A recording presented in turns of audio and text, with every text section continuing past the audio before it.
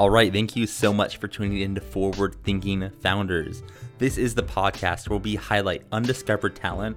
We're scanning Y Combinator, Pioneer, Product Hunt, Twitter, Indie Hackers, all these different networks to find really interesting founders and interesting projects and startups, and we feature them on the podcast before you've probably heard of any of them. And what's great about this is you get to follow along on their journey as they become more and more successful and say, I knew them when. So thank you so much for tuning in to Forward Thinking Founders, and let's get into our next founder you haven't heard of, but you will.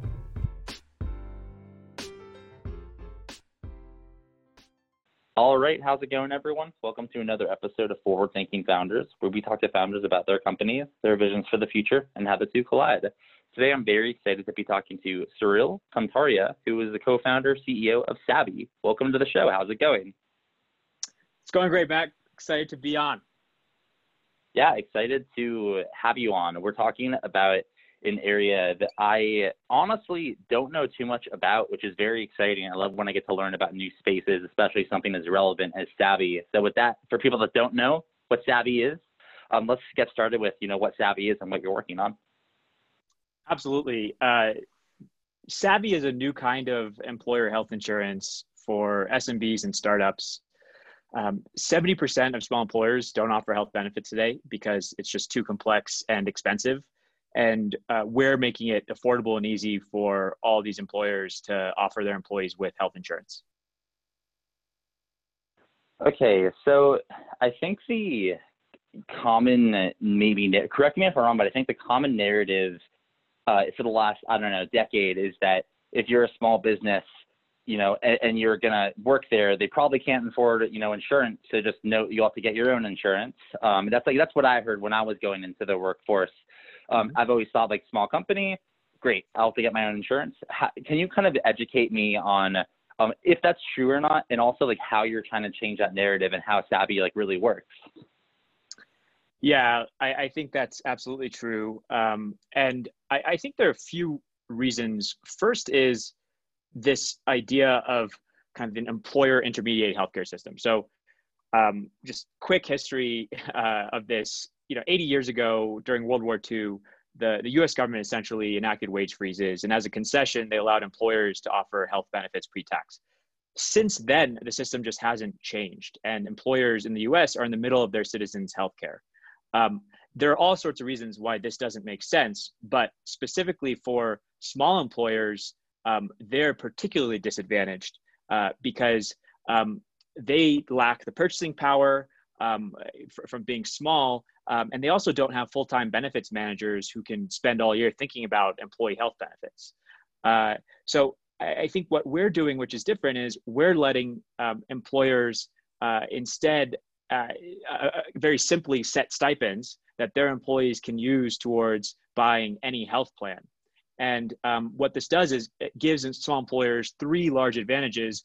One is administrative ease. And so they can offload the health benefits administration burden onto us. And this allows them to focus, of course, on growing their business. The second is cost savings. So they now have flexibility around how much they can contribute. They can set the stipend at whatever they can afford. And this removes these minimum costs of the existing structure. And then finally, it's better for employees, right? So they can now give their employees great selection at lower prices. And of course, this is important because small businesses are trying to compete with larger companies in attracting and retaining talent. So you pretty much made it working for a smaller company or a startup 1,000 times more attractive with your product, which is extremely powerful. How are companies flocking to you, or I guess how are you getting distribution? How do you think about spreading the word about Savvy? I mean, I think this is a pretty big leap, for a benefit for a small business. So I'm curious, how do you get the word out? Yeah, that's a great question. Well, to answer your first question, we just had a record-breaking week in terms of new signups, which we're really excited about. But I think number one, just we're at this very unique point in time where there's just a lot more urgency with everything going around people's health, and our hearts go out to all of the businesses that are struggling right now, and all of the folks who inevitably know someone kind of affected by COVID. And so number one, I think we're making it very easy right now, and I'm trying to get the word out there for any small business to quickly get access to healthcare. You probably heard about Trump's decision to leave Obamacare exchanges closed, and health insurance works in this in these like limited enrollment periods. Usually it's December and January. What's unique about Savvy is we can, of course, get businesses this very flexible health benefit very quickly, and we can enroll folks year round. So number one, I think right now we're focused just on helping as many folks as we can. And second, I think the beauty of when small employers give their employees health benefits is, of course, that they unlock tax benefits. And that's around 30%. And with the average cost of a family health insurance policy at $20,000 a year right now, that's $6,000. This is meaningful savings. And so I think the other piece here is we've seen a lot of companies that may be asking their employees to pay out of pocket, and as soon as we can help them, they're now generating that 30% savings right instantly, which is huge. So I think in terms of how we think about distribution right now, we're just focused on we're trying to be we're a startup, we're trying to be scrappy here, and we're just I think we've been getting a lot of organic growth through referrals and word of mouth, and starting to do a little bit of outbounding as well. As we go forward, I think what we have, it's important for us to really get the message out there and take advantage of different channels to do that. Yeah, that makes sense. I think one, based on everything going on in the world right now, there's I think there's a lot of companies, obviously, in industries that are not doing very well, that are getting slammed, which is really sad at this, and unfortunate for those businesses. At the same time, I do see like a large crop of companies that are, might be on the other side, that are actually in a position to help and contribute. Like the company I work for, which is Prenda, which is in education, you're kind of in that same boat too. And I like to see like these companies kind of like stepping up and filling a gap and doing their thing, So I think that's cool. I question for you regarding like who is this the best fit for? If I started a startup tomorrow, I did Stripe Atlas, or I just started a C Corp, great. Like I got an angel investor, let's say $50,000, like, and let's say I have one employee. Would you say I'm a potential customer for you, or is there like a minimum size you want in a company or a startup? And on the flip side, is there a time that a company is so big they're not really in your demographic anymore? I guess, who's your ideal customer? Yeah, no, that's a great question. To answer your first question around, if you're just getting started, absolutely, you're a great fit for us. Typically, and we've seen a lot of traction in that community, especially coming out of Y Combinator. There's a large number of startups that are in that exact boat where they're just getting started and they need to set up health insurance for typically the founders, and then as they think about hiring employees, the broader team. So that's kind of a great example where oftentimes they might be too small for a group plan, or they just might not kind of, of course, with startups, simplicity and ease is key when there are a million things going on. And setting up a formal group plan is really hard. On top of that, obviously the costs can be very difficult for a frugal startup to afford. So we've seen a lot of traction in that kind of with those companies. And on the other side, most people separate SMBs from startups. The reality is, what we found is these different types of businesses are very similar, and they often value the same things, which is the ability to get kind of this administrative burden off of them. And the second is, quick and easy access for their employees that's affordable for the employer. And so that's, I'd say the second type of company is just really any business that's under 50 employees would, I think, really find this solution beneficial. And then I think your second point was, how do you think about large companies? we typically, as companies scale and they'll get into the hundreds of employees, they'll have full-time HR benefits people on staff. And once they get into what's called the large group market, they also have more negotiating leverage around prices. So we're hyper-focused on the smaller employer segment, that's sub 100 employees, because they're the ones we feel where the current model of health insurance really is failing. Yeah, that makes sense, and I like the focus, especially based on YC, based on kind of where you're at in the market. It makes total sense to just get as many small businesses and startups as you can, and then you grow with them up to a point. So I'd love to hear. Let's go out a little bit. Let's go 10 years out, 15 years out. Do you plan on I'm not going to put words in your mouth. It's your company. Like, what's the big vision and what direction do you plan on going in? Are you going to expand in different verticals, markets? Would just love to hear, what the big plan is. Yeah, the vision question is a good one. I think the way we think about it is like, look, we live in this world which is full of entropy, and especially now, we're seeing it, and we like to ground ourselves by reminding ourselves that only really three things matter for us in our business. Number one, it's offer the best selection of health insurance plans. Number two is unlock the lowest prices. And, especially as we get scale and distribution on the platform, we can continue to improve around both selection and prices.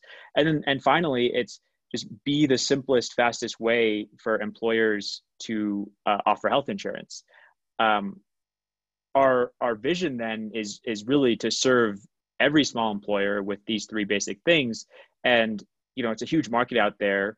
We think there's a lot of pain with this particular health insurance, this health burden. I think our vision is to really to solve that for this segment. And is there anything that the forward-thinking founders community can do to help push that vision forward? Is there an ask that you have, anything that you need help with that anyone listening might be able to help out with? If you do, we'd love to hear, and the listeners would love to. Yeah, we built Savvy for small employers, and as part of that, we'd love to serve the founders and startups in your community, particularly at this early stage. We're looking for customers who can push our product thinking, and I'd expect that your community would be ideal for that.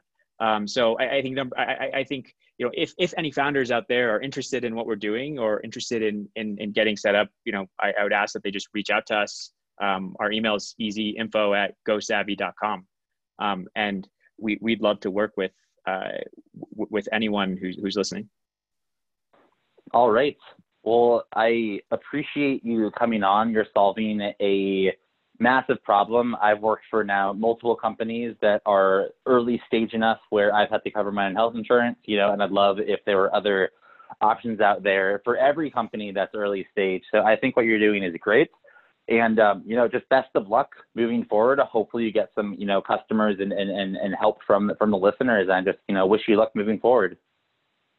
Thanks so much, Matt. All right. How's it going, everyone? Welcome to another episode of Forward Thinking Founders, where we're talking to founders about their companies, their visions for the future, and how the two collide. Today, I'm very excited to be talking to Richard McBeath, who is the co-founder, creator of Money Made. Welcome to the show. How's it going? Yeah, good. Great to be here.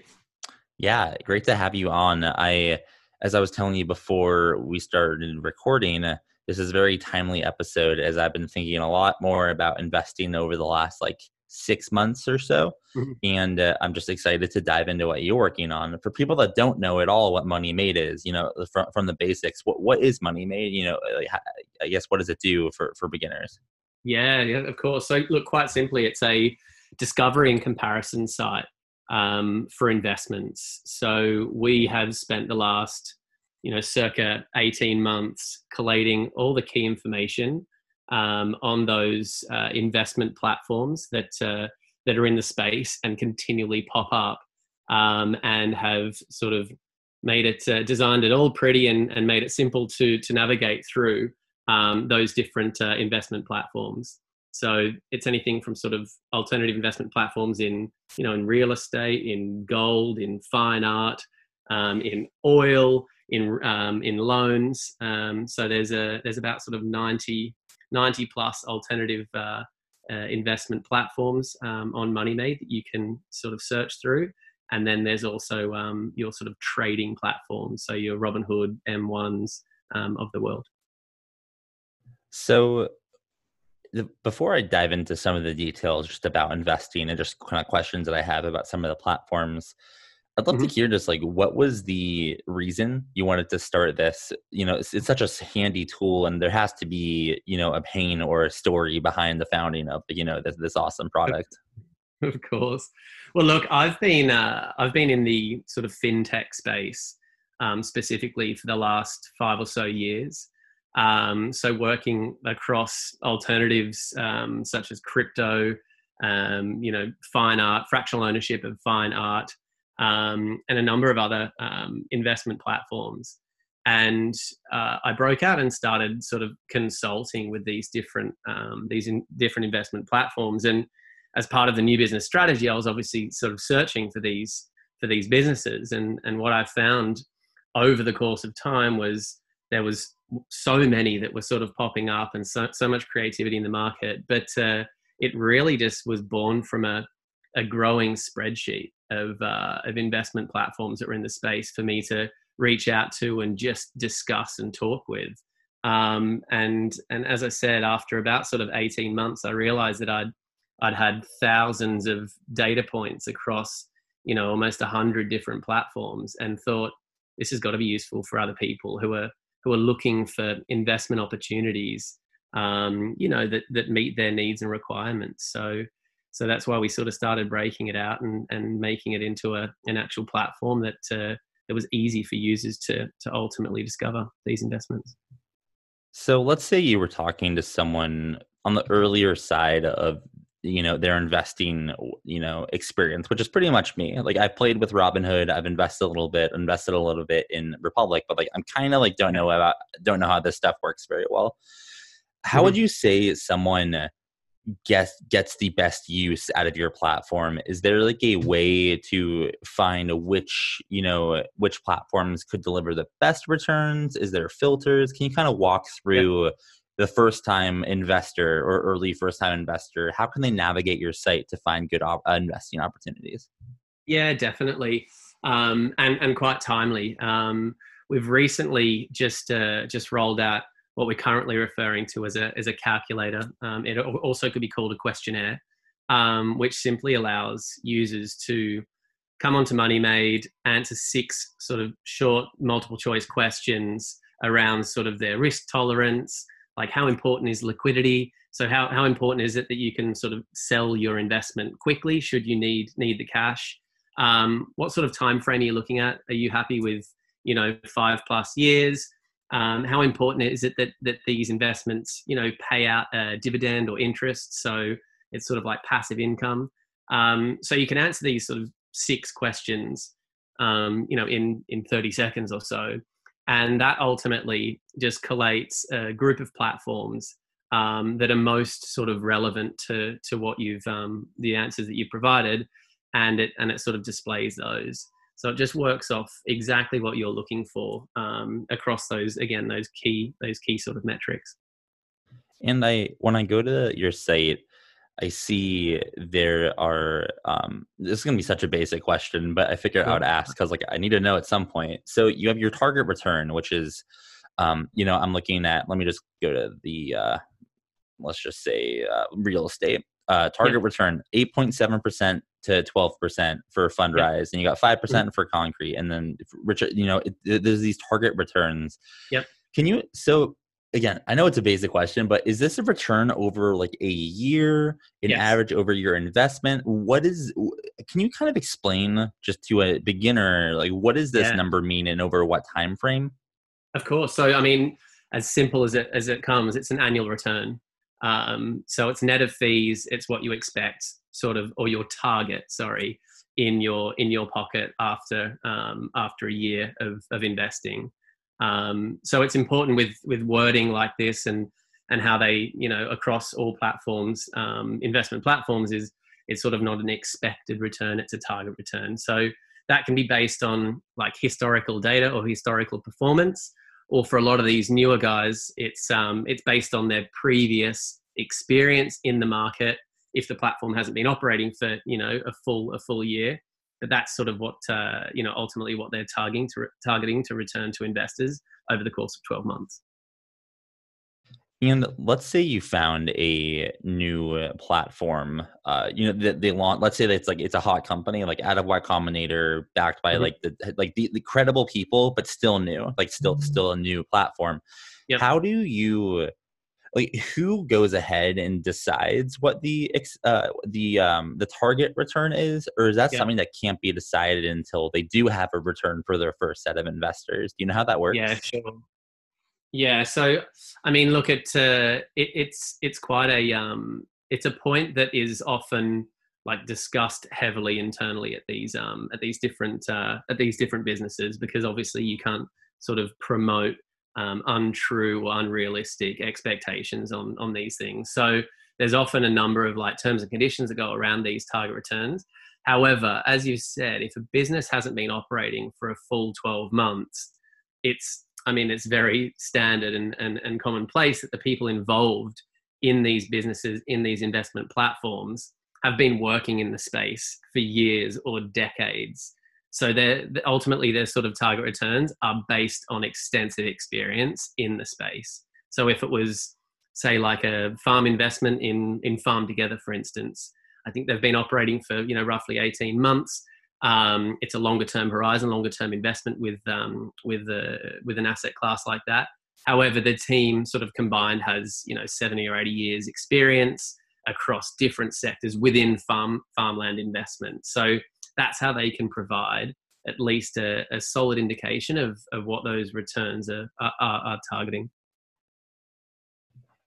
And another question on navigating the site. I actually don't know if you're able to answer this based on potential laws. So just tell me if you're not. But like, is there a type of investment that if someone was early to investing might be like a better? Well, I guess this is the quiz. Like you have this quiz where it's like it's almost you tackle all these tendencies of these people, then it tells you the perfect amount. Let's say someone was high risk.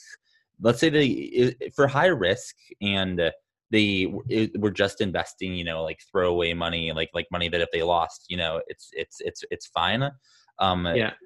What types of platforms on your site would like pop up there? Or is that not necessarily how it works? And if not, can you kind of like educate me on how to think about that?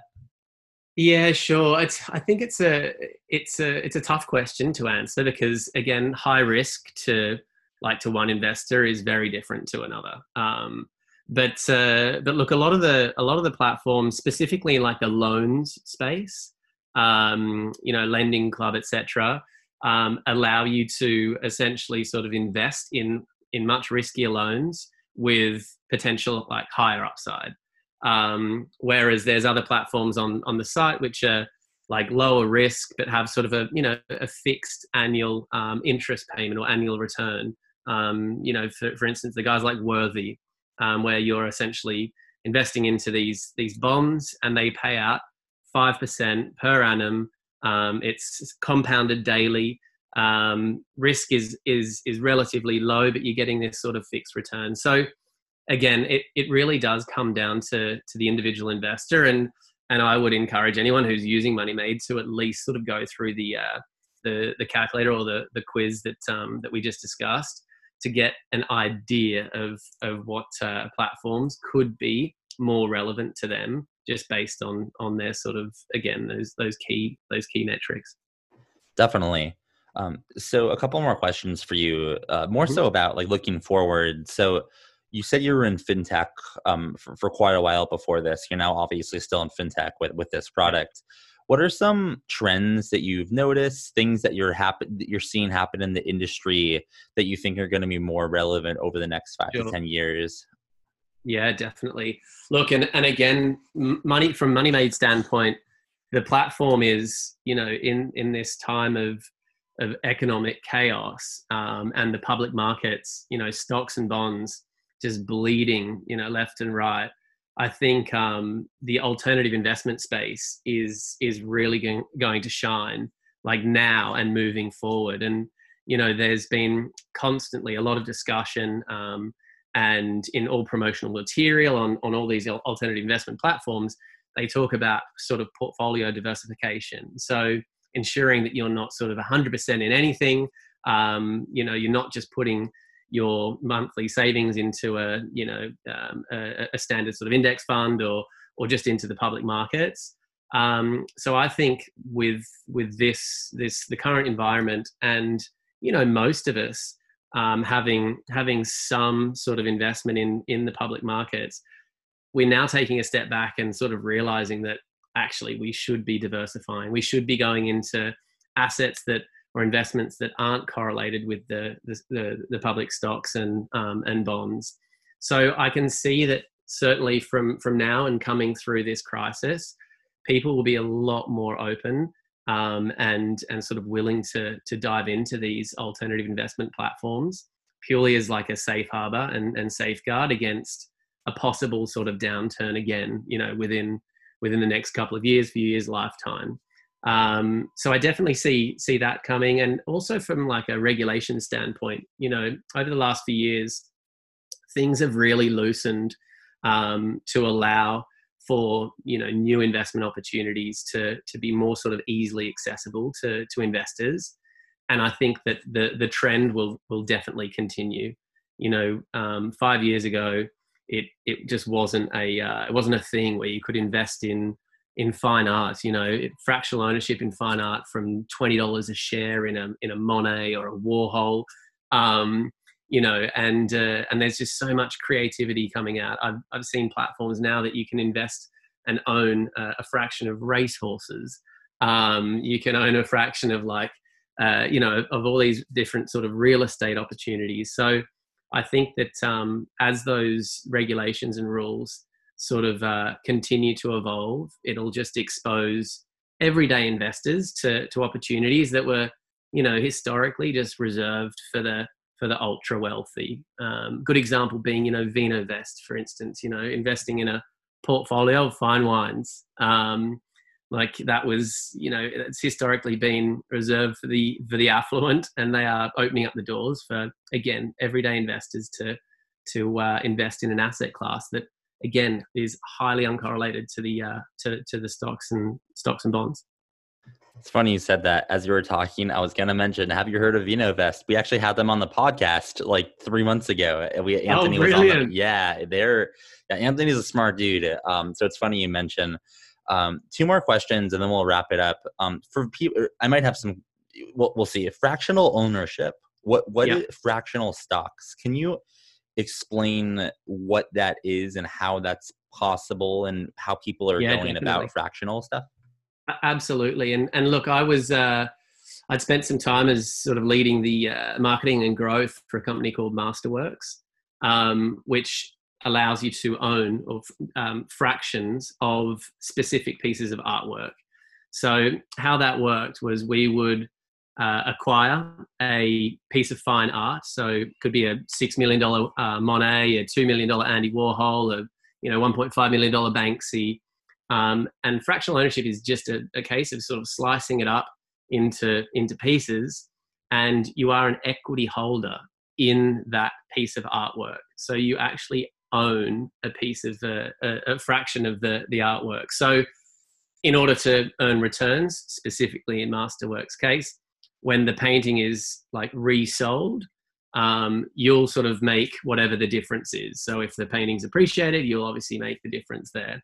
So again, like I said, the government has made it easier for companies to allow for this fractional ownership, by essentially sort of allowing these companies to offer mini IPOs. So that's kind of like how it's seen. It's like a mini IPO that you can come in and purchase almost stock in these assets.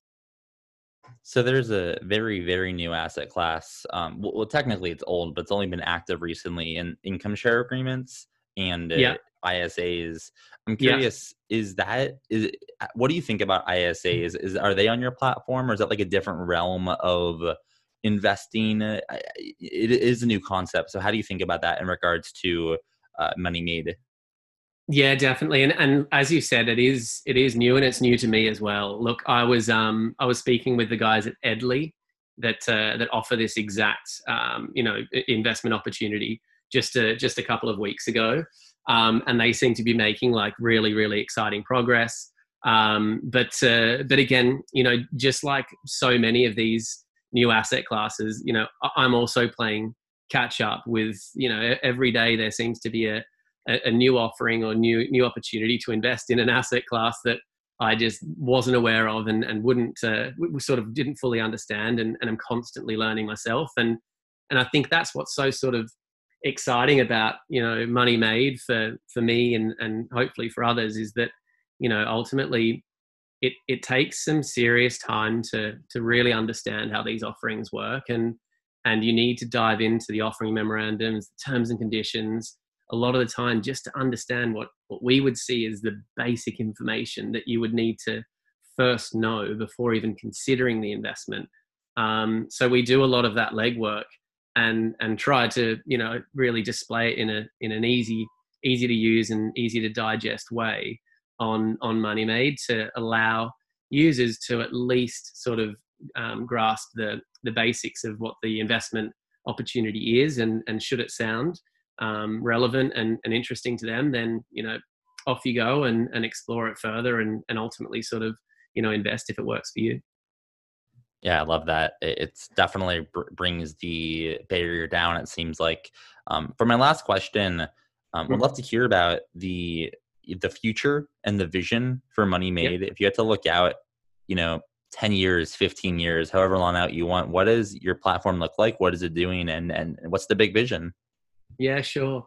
Well, I mean, look, let's start with sort of like the next 10 days, because we've basically created something that we're really excited about. And we're now integrating with like bloggers and financial publications. We've created a widget for Money Made. So essentially the experience that you have on moneymade.io, on these different blogs and these different financial publications, you now have the same experience on their site. So the widget is published on their site. So we're getting a lot more exposure now. A lot more people are using the tool and the platform. And that to us is really exciting. And for us, it's probably a case of expanding like predominantly out of the US. So looking at some other markets, the feedback and response, certainly here in the US in these early days, from our standpoint, has been phenomenal. Like it's been really positive. People are discovering investment opportunities and sort of moving ahead with things that they would have never had access to, or at least known existed before. And that's exciting for us. But a lot of the feedback internationally, or those that aren't in the US, have said, look, can we add our investment platform, or is there a way to get some platforms up from our country? So definitely expanding into different markets, and also the whole sort of idea around Money Made, the name came from the fact that we want to sort of open your eyes to opportunities to ultimately, grow the money that you've already made. So whether it's investing or trading, and so we will expand into other areas to help users, really put their money into better use than a super low interest savings account, for instance. There's just other opportunities that you can explore that are, either just as safe or close to, that will ultimately earn you sort of, much, much higher return. So that's our ultimate vision, is to bring it to the world and ultimately just help users grow the money that they've made. And what's an ask that you have for the community, for the forward thinking founders community? Is there something that we can do to help to make that vision come true and make it happen for the true final question. I know I've said that a couple of times, but for the actual final question, how can we help as a listener community? Yeah, sure. I mean, look, we are always open to and love to hear feedback on the user experience and the site itself. So if you have thoughts on how we can sort of improve that, then like, do not be shy, good, bad, or ugly. Send that through. We're also, as I said, in the process of very much working with different financial publishers and bloggers, and excited about getting the widget out there. So, of course, like if you are a finance blogger or have a sort of a website that is relevant for the topics that we've discussed and for Money Made, then obviously reach out. But yeah, any feedback or thoughts is just brilliant. All right. Well, I like what you're working on a lot. I'll probably be a user, a pretty heavy user in the near future, just because it's something that has interested me recently. And just congratulations on a great product, and best of luck moving forward. Thanks for coming on the podcast. Thanks, man. I really appreciate it.